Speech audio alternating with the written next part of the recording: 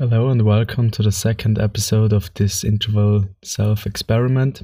Today is Wednesday, the 25th of July. Currently it is 40 past 7 p.m. I finished my last ride around 30 minutes ago.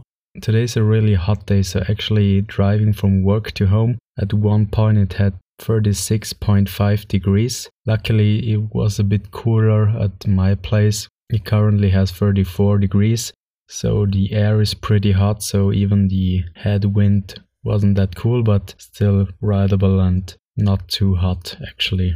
Despite the statement I made the last time, I went in a different direction, so actually upstream the edge. If you ever cycled the cycle path in South Tyrol, you know this river. So actually it's in the direction of the Reschenpass. I decided to give it a shot to see how it turns out with my intervals, because actually also upstreams the cycle path is divided by other streets crossing it. It's the same as going downstream, but in the end it turned out that it actually is more in my favor. During the first 50 minutes I was able to pass the most amount of the crossroads, and then I got to a longer part of the cycle path where I actually had to do the 5 minutes of intense.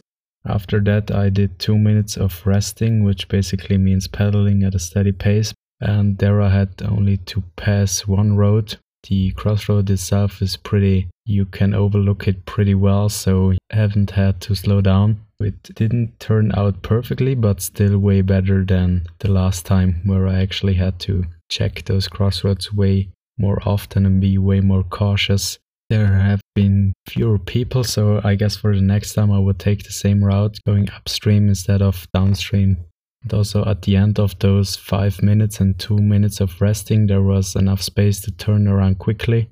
So this is also another advantage. And I figured out that in the app I was able to set the delay of when the first audio signal is emitted. So basically before it was 3 seconds, now I put it to 20 seconds, which gives me a bit of time to turn around and actually prepare for the next interval, which comes in handy especially if the next set is an intense set where I have to be ready, and if I'm drinking I have to put my bottle back into the mount.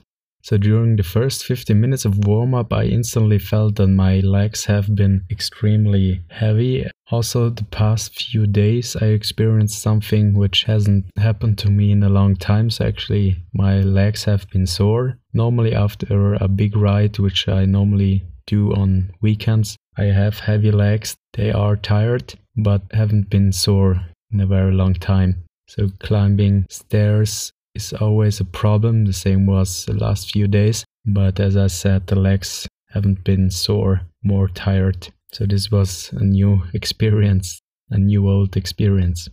And the first interval was, I would say, normal, not too difficult but not too easy. Then I did 2 minutes of resting. And the second phase, there I had really to focus 100% on keeping the pace I set for myself. It wasn't that easy anymore. And then after the second resting phase, there was the third intense part, and that was really hard. So I started with the same pace as I did on the first few tense intervals, but I couldn't keep that pace until the end. The headwind increased actually. That didn't play in my favor with the already heavy legs. I had to reduce the pace, but I pushed through, and it was really hard to maintain actually, because the gear I've chosen was the highest and the gear lower wasn't an option, because otherwise I would have to pedal way too fast. I would have got out of rhythm. I had to stay in the highest gear.